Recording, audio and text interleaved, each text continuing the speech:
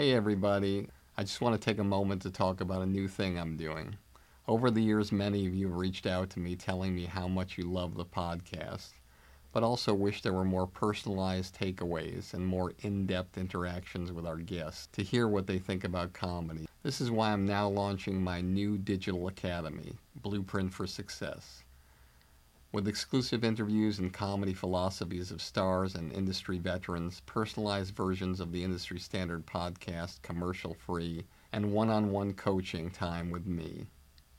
Blueprint for Success will give you the powerful tools that will take you up the elevator beyond the competition and reach the highest possible levels to achieve your dreams. Whether it be stand-up, sketch, improv, acting, writing, producing, directing, hosting, radio podcasting, social media influencing, or even if you want a career behind the scenes as a manager or an agent.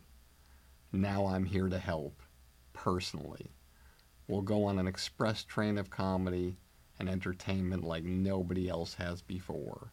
You can find out more about Blueprint for Success and the comedy business on my website at barrykatz.com. Together, we'll take your career where you want it to go.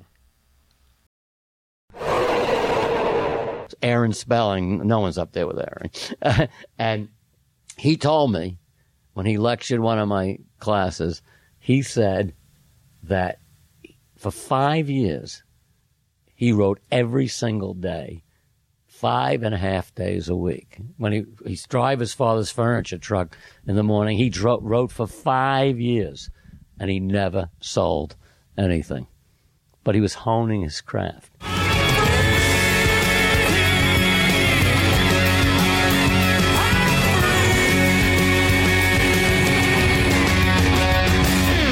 Welcome back to another episode of Industry Standard with me, Barry Katz. As I like to do in every one of these podcasts, I like to tell sort of a story that sort of relates to the person that I'm sitting across. And this story involves myself and our guest today, Peter Engel. We worked together, which we'll talk about on a show called Last Comic Standing. That was an incredible experience for both of us in many ways. Had a lot of ups and downs. And this story sort of goes about how it is when you're in the business, and sometimes you have those moments where you feel like you're in control, and sometimes you have those moments where you feel like you're not in control, and mixed in are moments where there's people who are telling you things that are true, and other times when people are telling you things that are not true. And you have to decipher and navigate and figure out ways to get the information you need any way you can. And Peter was a master at that, and I was just happy to be learning from one of the best in the business.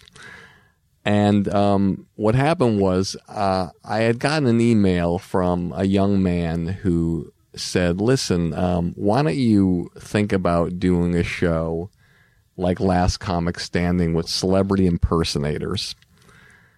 And I thought, that sounds like a great idea. So I went to our business affairs person, and I had him do a deal with this young man to lock up the idea so I wasn't going to be in any legal ramifications. And we did the deal, and I was having breakfast every Thursday morning with Peter. I loved my Thursday morning breakfasts, and I came to the Thursday morning breakfast. Every time I'd come with a bunch of ideas for Peter. I'd have a list of ideas every single week, and every week he'd say, nah, no, too small. No, that's not going to happen. Barry, what's wrong with you?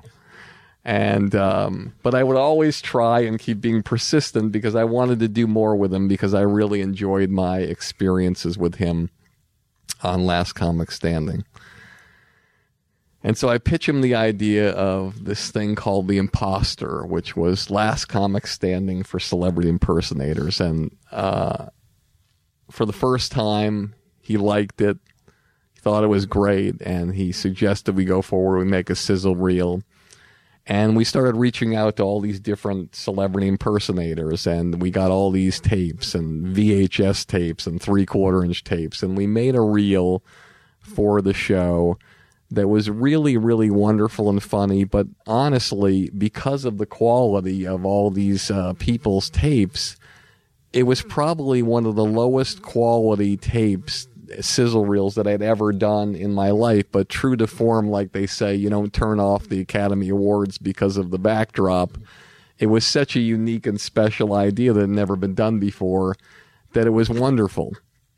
And so because we were at NBC with Last Comic Standing and we had had a lot of ups and downs, my thought is that we go to the other networks and we don't go to NBC because they've been so up and down and it's been a little dodgy. But Peter, his roots were at NBC, and, he said, look, we'll just go to NBC. Kevin Riley's there, and he's a good friend of mine, and we've known each other our whole careers. And so we go to NBC and we show the sizzle reel to Craig Plestis, the head of reality, and they seem to love it. They seem to want to do it. They actually were talking about episodes, lots of episodes, and it got us excited about it. And then throughout certain episodes they were taping at Last Comic Standing. It was a big year. We were at the Pasadena Playhouse where we were selling out 3,000 people and turning people away. Craig would come up to us, and it seemed like to me like one day he'd come up to us and we thought we had like 8 episodes, and then the next day he'd come up and he'd be like, listen, I thought of that, we got 6. And then the next time he'd come up to us and we'd have less, and then it was a situation where we felt like he was jerking us around, and he was saying that it was a show that they really didn't want to do.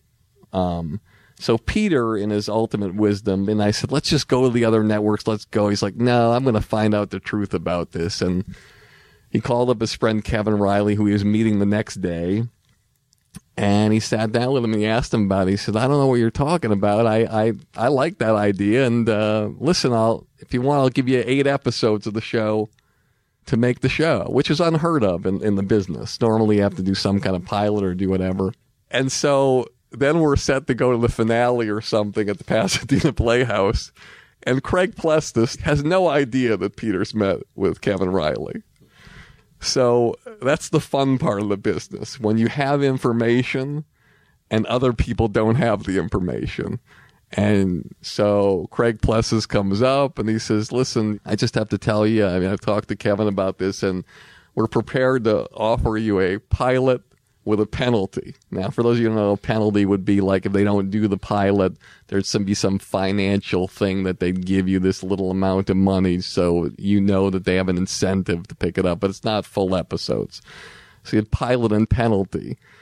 And Peter knew in his heart what Kevin had already told him, but he knew there was something fishy going on, and he got mad at Craig Plestis, and I was just standing there, and Craig Plestis said to Peter and I, said, what are you talking about? What are you worrying about? It's like getting a little bit pregnant. Peter looked at me and said, Barry, say whatever you want, buddy. You can say whatever you want. And there was a woman was with Peter at the time, and I looked at Craig Plestis, and I looked at Peter, and I said, it's not like getting a little bit pregnant, Craig. It's like coming on a woman's face. And he looked at me like I had stepped in some kind of bad animal feces.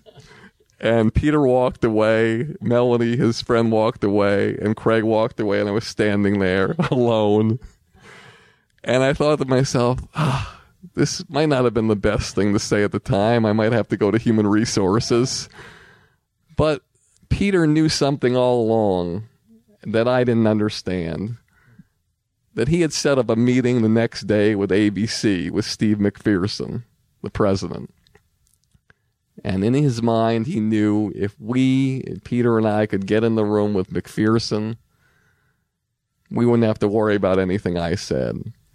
And we went to ABC the next day, and we pitched a show to Steve McPherson, and we went down the elevator, and in the parking lot, Peter Engel's phone rings, and it's Steve McPherson, and he says, guys, don't take any more pitches. I'm going to guarantee you 9 episodes at $1 million apiece. Here we go in 3, 2. This show will have laughter. I got everybody pregnant with Barry Katz and semen. I'm not comfortable with the tone this is taking. If you're undeniable, you will not be denied. If you want to be successful in show business, you get yourself a Jew white manager like Barry Katz. Being a manager is just turning no's into yeses. Creating holy shit moments. Undeniable. You fucking firing me up, Katz. I love this man. Is there anything else I should know? You're on. What? Now? I'm on the air. Barry Katz. Back in the house. Let's do this. I want to share something about you that a lot of people don't know. When you did your deal at NBC, what's fascinating about you, and a lot of executives and producers envied you, is you did a deal at NBC that was unprecedented. It was a deal that doesn't even come close to existing today, and no one has it, and no one ever will again. Will you just talk briefly about... Well, it didn't happen right away. I know, but will you just talk briefly? Because what happens is that if you experience success and you can get to where you need to go and people know they have to have what you have, again, part of the theme of this podcast is where you can have people by the balls. Okay. Brandon left. I went through 9... had 9 presidents of NBC in the 20 years I was exclusive to them. Almost 20 years. I had Brandon. I had Warren Littlefield for a brief moment. I had Don Ohlmeyer. I had Scott Sasser. I had Garth Ancier. I had Zucker. I had Gaspin, and I had Ben Silverman. And when Don Ohlmeyer came, when Brandon left, I was very distraught, because Brandon felt he had been pushed out, and he was actually doing a guest spot on Saved by the Bell. He said, "Why do you want me?" I said, "I can't get anyone else." And Bob Wright, he was in the dressing room, was in his dressing room trying to talk him out of leaving. Bob Wright at the time was the chairman of NBC. And I went up there finally and said, "Brandon, I need you in makeup." And Bob's daughter was on the show that week. I put her in too. And I said, "Brandon, I need you in makeup." Bob, in all due respect, "You're costing me money." And Bob looked at me. No one says that to me. "You're costing me money, Bob." That he understood. And Brandon left, and when Don Ohlmeyer came in, we were doing Saved by the Bell and California Dreams, which was a stepchild. It was a shame. This was a great show. We wrote 78 original songs.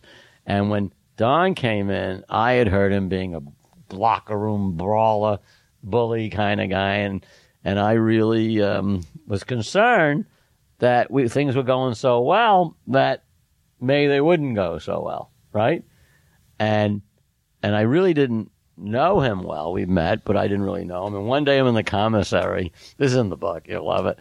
And I used to take the first day of pre-production, I'd take the writers to the Peacock room.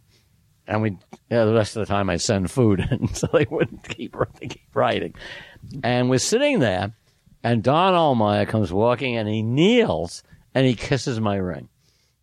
And I go, "Does everybody here know Don Ohlmeyer, president of it?" And it turned out that it was his first pilot season, and they were $10 million short on 2 pilots.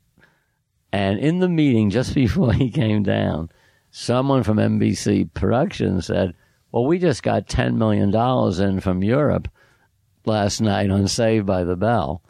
And why don't we just put that money?" Of course, I had a small piece. If I had the piece I had later on, I'd own this building with you. And which you own already. Excuse me. And he then, "Well, what's this about?" Saved by the Bell. He comes down, and then I was his guy. I was Don's guy. He said, "You have 2 shows. I want you to have 4. When I had 4, he said, "I want you to have 6." And we ended up with 6. So talk about the deal that you and your deal. attorney, Ernie Dell, who's one of the greatest attorneys in the history of this town. Because I think this is a side of the business that you don't get to hear about. and I think it's important. We have the creative side, but before you get to the creative side, sometimes the business side is what I takes had made you. the worst deal when I came there.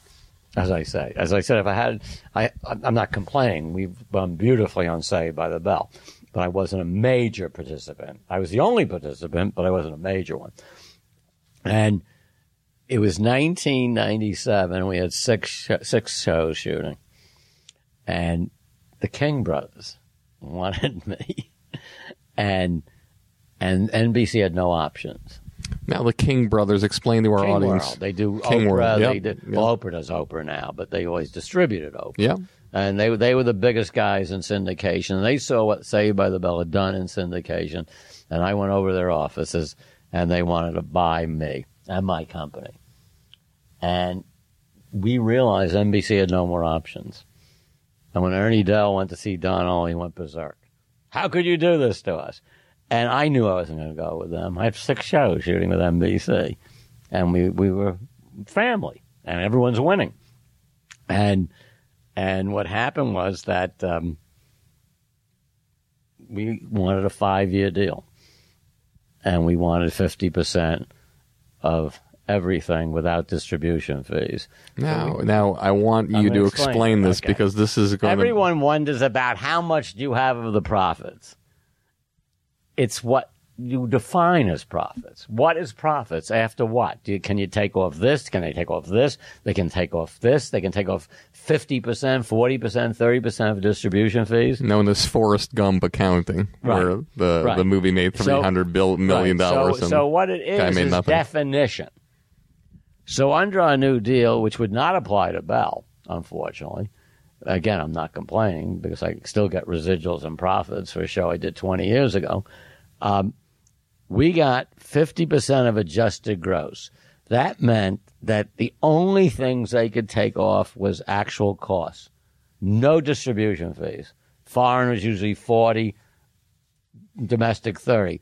That means when Jay Moore and I were partners on Last Comic Standing, every dime that came in, we got more than them because our 50 was worth more than their 50, which is maybe one of the reasons why they fucked with us all the time, because we were making all the money.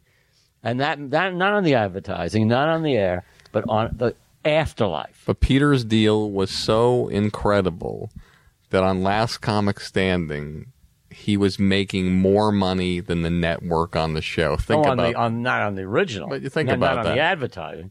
Yeah, we were making more money because we had no costs.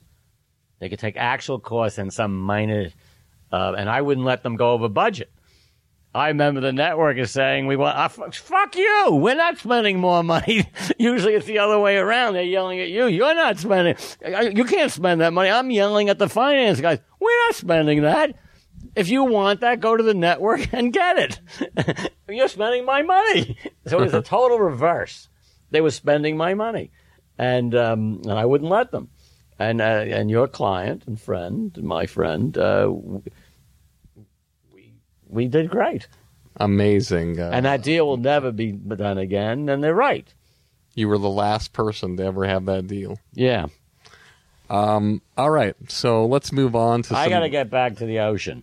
I'm going to get the Benz if I'm in town too You can long. see the ocean from Do you here. remember if the you Benz? Want. Yes, I do. I remember that show. Was it with Lloyd Bridges? Underneath the water. Sea Hunt. Let's talk about some holy shit moments. Okay. All right? Yeah. All right. Let's ask some honest questions. Okay. What's your proudest professional moment in your career? When I lie down and ran into the cop's office. The proudest moment, one of the proudest moments, oddly enough, was on Last Comic Standing. When Josh Blue, who you found. This is an interesting story. Just break in here. Sure. I, at times in my life and my career, I have this kind of like, I don't know what it is, the psychic or thing that happens How with me. about its ability? Okay, ability. And I had seen a video of Josh Blue, and I remember I made a DVD of the his set, And I came to the very first meeting at Last Comic Standing, a place where I never was welcome. The fourth year. The fourth year, a place where I was never welcome at Saturday of Last Comic Standing. But Peter somehow always maneuvered a way where I wouldn't get fired. Every year, After Jay was gone. Yeah, even after Jay was gone. Every year they would have meetings. Okay, we're going to fire Barry. And then the meeting would happen afterwards the first day. And I'd be there and they're like, what the fuck is Barry doing there? They're like, I don't know. Didn't you tell him? Executive producer. You didn't tell him. And so I remember you guys were talking and I took the disc and I slid it across the table, and I remember it was turning around and around and stopped in the middle, and I said, that's going to be the guy who's going to win the show this year. And everybody looked at me and said, what, are you going to fix it again, Barry? Is one of your clients? I said, no, it's not one of my clients. It's a kid. That's right. It's a kid from Denver, and it happened to be Josh Blue, and he happened to win the show that year. But anyway, go on. What happened that was a holy shit moment for me. I'll tell you about it in a second. But Barry never was in the room. I never was allowed in the room. People always thought I was in the room making the decisions for Last Comic Standing, and people thought I was fixing things. And NBC made me sign a 66-page contract saying that I was not allowed to manage anybody. I was not allowed to do anything. I was not allowed to financially participate in anything. I just had to be there as like I don't know what I was. And Jay wasn't allowed in the room. That's right. As the host. So what happened was, I see the kid in New York. I think he was in New York, wasn't he? That's where he auditioned. And I said, this kid is great. And we always talked about holy shit moments, right? And we get down to the semifinals. Which 10 are going to the boat? That year was a boat. Yeah, that's right. That's another place that one of my great ideas that probably wasn't so great. It wasn't great, but it sounded great though. The Queen Mary, that piece of crap. The rooms are the midget rooms. That was my big pitch that year to keep a job, and that's what. Right, but it sounded great. Yeah. Okay, so we're doing the semifinals in Vegas. Yeah, at the Paris Hotel. And at the Paris Hotel, and I'm in the editing room because the semis weren't live. We could edit them, right? And because we voted, the judges and me and the network, and not America yet, and so there was no worry. We saw the whole set, and I'm in editing, and Josh Blue is getting his key to the boat, whatever, passport to the boat, and as he's coming out to get it, I said, put it in slow motion, and you put the kid in slow motion with cerebral palsy. And all of a sudden, you get the hair stands up on your arms. It was that holy shit moment. And we won an award from the governor for that. I remember my speech, Josh Blue taught us not to be afraid of people who were different. And Josh Blue did not win because he was handicapped. He won because he was the funniest. So that was a great moment. Holy shit moment was Saved by the Bell was 5-6 years of holy shit moments. Tell me, if all of the episodes were drowning in the ocean and you can only save one that you'd put in a time capsule. I can't do that. Yes, you can. No, my kids, and everyone would kill me for it. Risky business. Risky business when we did a takeoff on Risky Business, where Screech's mother's going for her anniversary, which was Ruth Buzzy, great casting, to Graceland. And she put Zach in charge of the house. That's like putting Hitler in charge of the Jews. I was wondering how long it'd be before he worked in Hitler. Well, I have a chapter in the book, Hitler, I'm so over you. I told you about that. You got to just break in here for a second about the Hitler things. If the Hitler wasn't, because this is. Well, Hitler had a big influence on my life. I was a little kid when I found out about the Holocaust, that all my relatives were being killed, right?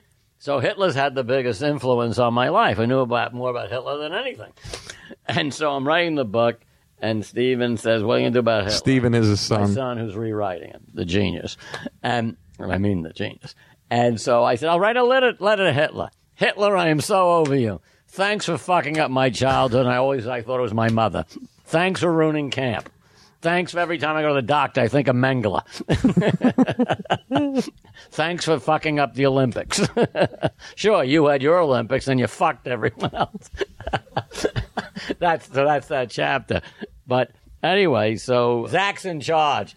And, of course, the boys are doing the air guitar, and they have the statues. And it turned out that was Tori Spelling's first of, 8. And it was a great episode where they sell Elizabeth Berkley to some guy without telling her because they lost the dog, hound dog, in a poker game. It was a great episode. It was one of my favorites. Around when I did 35 colleges, they would ask me that, and I would say, "What's your favorite?" And including my daughter, they all liked the thing called Jessie's Song, where she took no-dose and acted like she was on heroin. and it's funny because it was a favorite episode when I would go around the college campuses. But another holy shit moment, I remember I was away and we were doing something in New York, and Jeff Gaspin said to me, who was then the president of NBC. He said to me, "Don't you miss this?" I said, "I miss this, not you guys."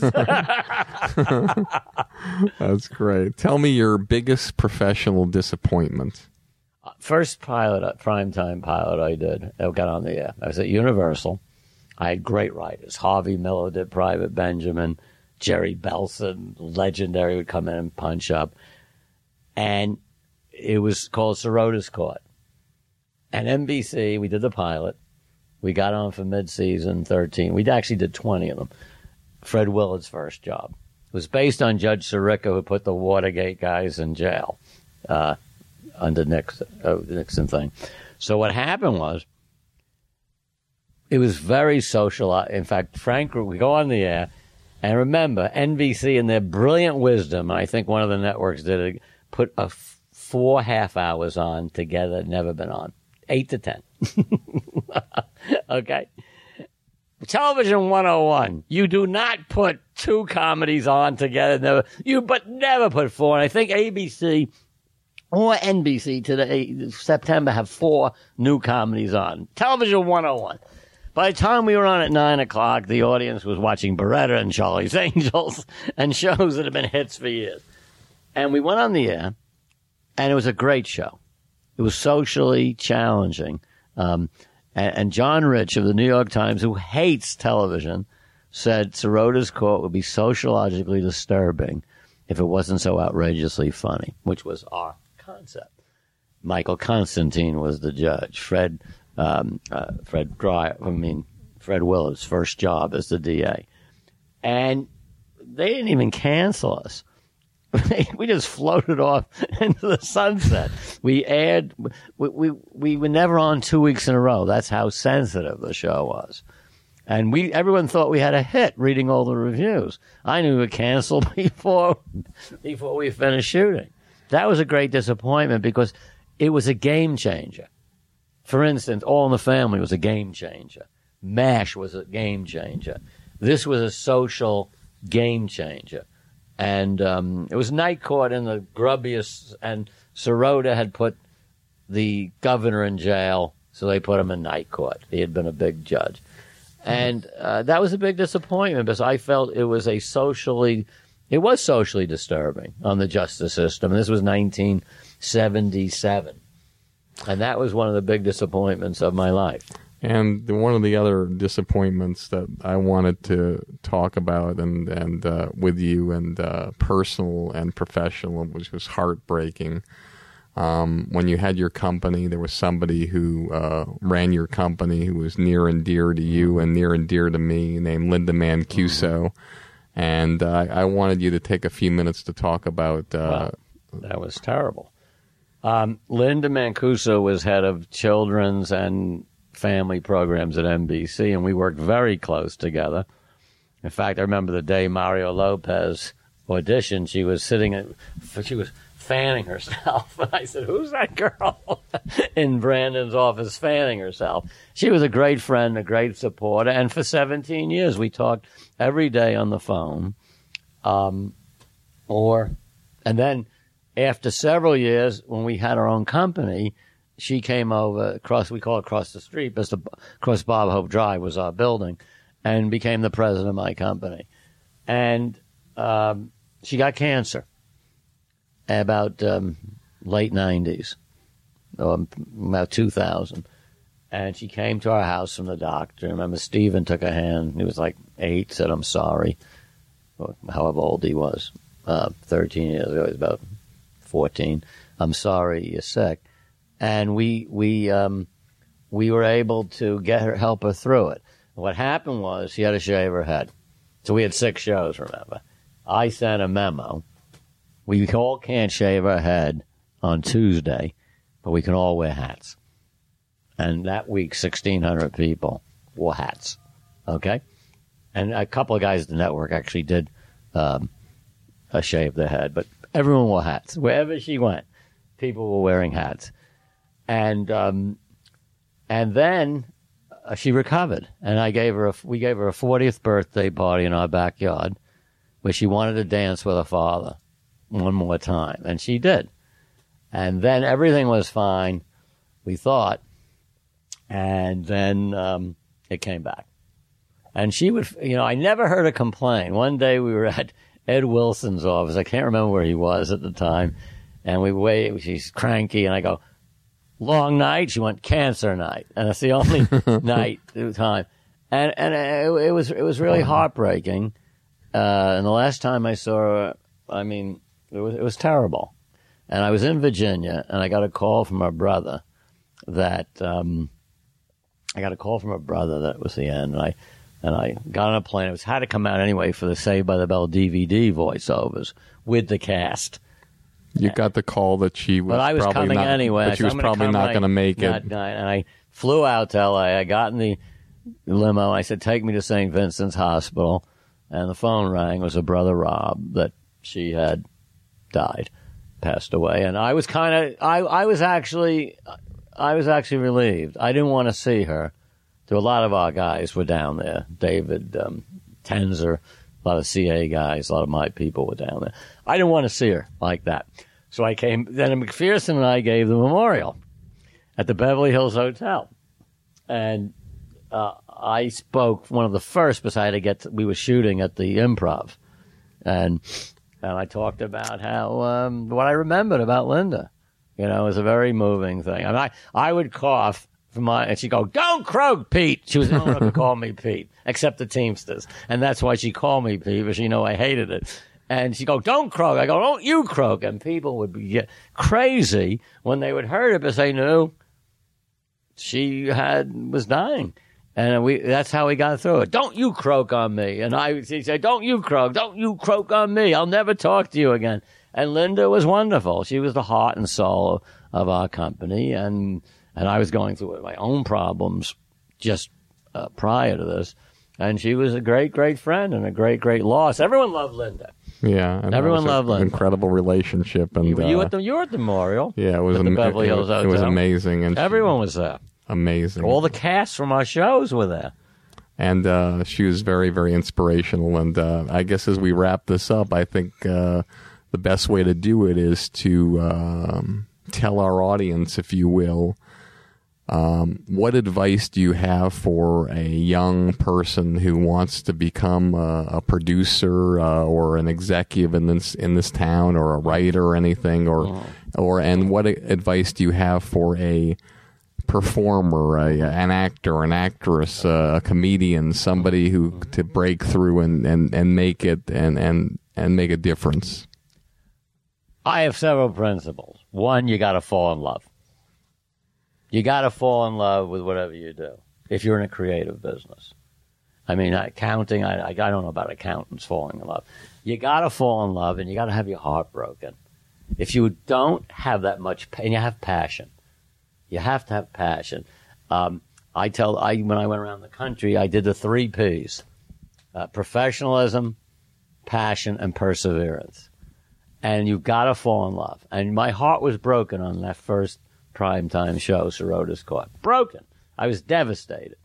But if you don't have your heart broken, that means you don't have the passion. And so professionalism, I would say the 3 Ps, professionalism. You've got to be professional. An actor has to know his lines. He has to be on time. You have to be courteous. You have to be in the scene. It's not a game. It's your job. Second, you have to have passion. My daughter had 19 jobs after she graduated from Skidmore with a degree in child psychology. She wanted to be a comedian, but you know her partner, Anna. And she said, Dad, I can't do anything else. Lauren could do other things, but she couldn't do anything else. You have to have a passion. You have to have a passion. You have to lie on the floor of Brandon Tartikoff's office. You have to go that extra mile. You have to say, you have to believe in what you're saying.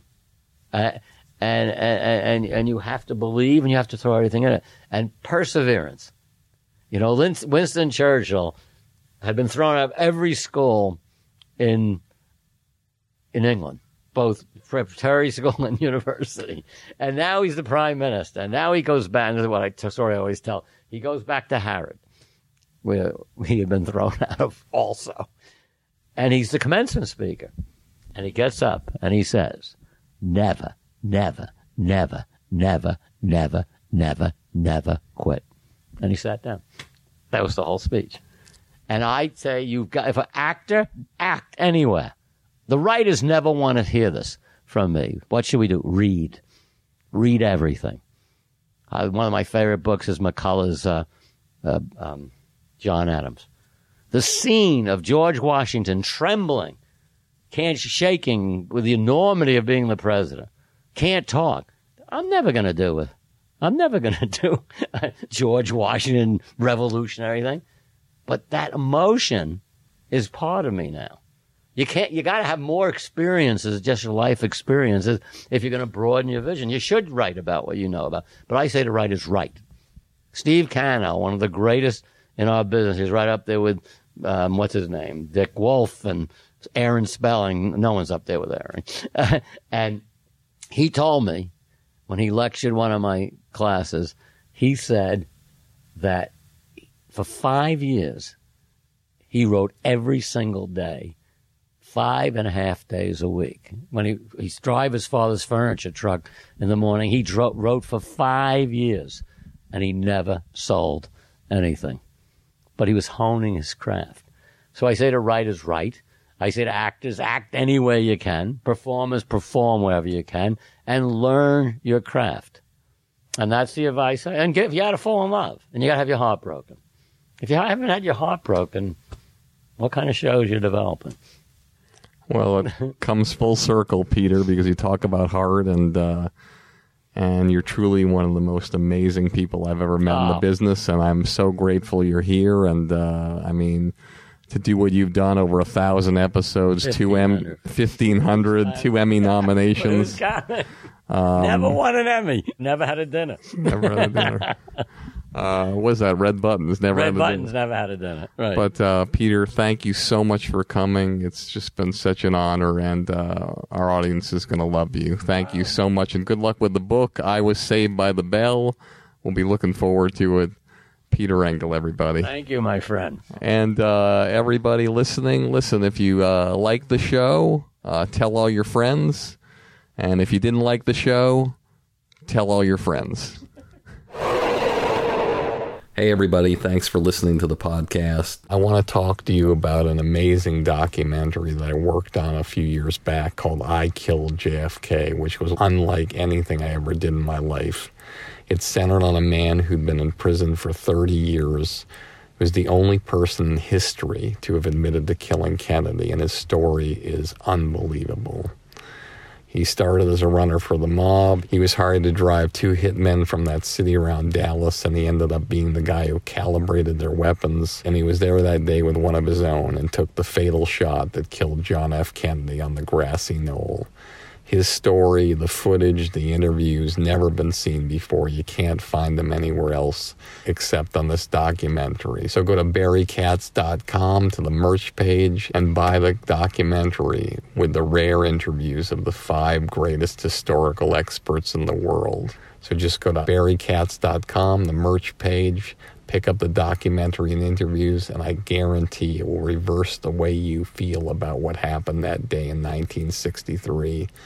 and change your opinion of the government and how it works and alter the way you think about things forever. Lastly, I want to talk to you about something really impactful, and it involves something really close to my heart: self-education. You see, throughout my life, I realized that every success I've ever achieved in my career has come from the education I received from my experiences in the business. And I truly believe that we all have the knowledge inside of us that others would kill for. And by sharing that, we can open up an entirely new world of possibilities for ourselves. That's why I'm so excited to tell you that I partnered up with my friend Tony Robbins, who's been #1 in this field for 40 years. Along with his team of experts, Dean Graziosi and Russell Brunson, they'll show you how to take that valuable knowledge in your mind and turn it into an incredibly profitable mastermind workshop or event, just like they have and continue to do in their careers. And they're launching a new training program that's literally changing people's lives by helping people like you be a part of this $129 billion a year business. So it's an incredible opportunity for someone like yourself to build your own business, share your knowledge, and help and serve people in a huge way with the guidance of Tony Robbins, the best in the business. He's actually going to teach people like you how to make big money and build a successful business. So if you're ready to take your life to the next level, they're doing a free live training session. BarryKBB.com. That's BarryKBB.com. Look, I've done over 440 free podcast episodes of Industry Standard. And because of your incredible response, it's reinforced my belief that we're morally obligated to share and pass on our knowledge with the world and help other people in those ways. I truly believe this. And I really love this groundbreaking training program and how it can turn your knowledge into an extraordinary amount of money.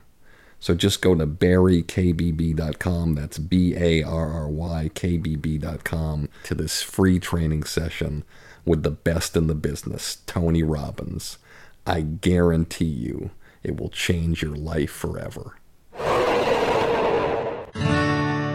As always, this has been Industry Standard with me, Barry Katz, and if you like the show, tell all your friends, and if you don't like the show, tell all your friends. You get all the money, drive that fancy car, all the people love you, 'cause you're going far. Life is for the dreamers, they have all to gain. It's never quite over till it all feels the same. You pick your own poison, dig your own grave down in the valley of fortune and pain.